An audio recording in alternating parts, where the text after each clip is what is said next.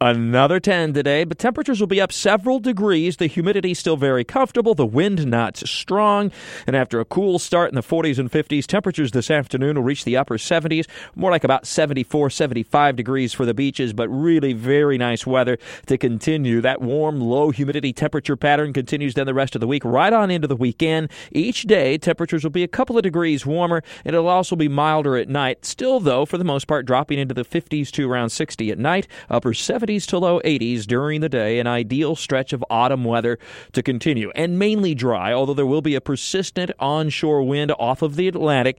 So that will introduce a little bit more moisture by the weekend, and that means a chance for an isolated shower or two, mainly near the coast, but it would be very hit and miss. Better chance Sunday versus Saturday, but even that looks to be very hit and miss. A tendency for any showers that do come ashore to dissipate by the time they get to or much beyond Interstate 95. I see no significant widespread rain anytime soon. And the next cold front, if we really had to dust off the old first alert crystal ball, looks to be about the middle to end of next week, and then that will mean a temperature dip at that point. But until then, it's a pretty benign weather pattern, quite honestly. Dry and warm and really very pleasant.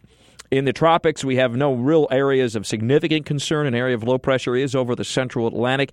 There is some potential for maybe some subtropical development, but it will not move westbound, so there'll be no local impacts, no impacts on any part of the U.S. as we enter now, finally, the last month of the hurricane season. And what a hurricane season it has been, of course, and what will go down as one of the most destructive U.S. hurricane seasons since at least 2005.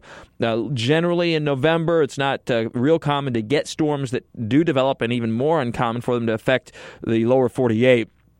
About every other to every third season we'll get a November-named storm. So it's not uncommon to go the entire month without one, and once in a while we'll get one to develop. Now, the water remains really relatively warm compared to average, at least, so I wouldn't be surprised if this active hurricane season maybe has one more trick up its sleeves, so to speak, but we'll see how that might work out. And now, also, a Sunday, the JAGS are back in action. That's an afternoon game, a 1 o'clock kickoff. Looks like it'll be fairly warm. Temperatures will be around 80 degrees. And, of course, you're sitting in the stadium with not a whole lot of wind.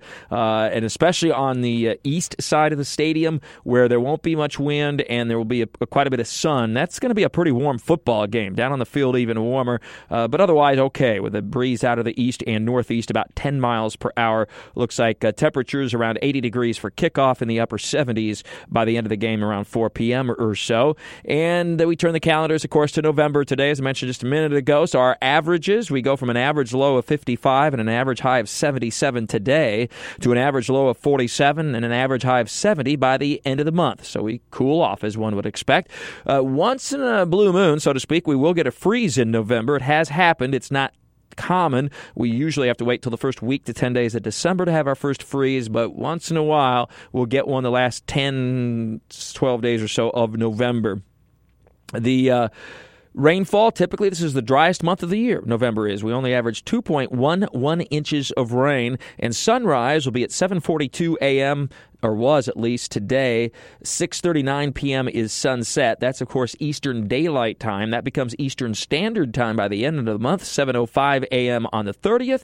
5:25 p.m. is sunset by the end of the month. We lose 37 minutes of daylight. With all your weather all the time, I'm Chief Meteorologist Mike Burrish from the CBS 47 at Fox 30 Action News Jax First Alert Weather Center for News 104.5 WOKV.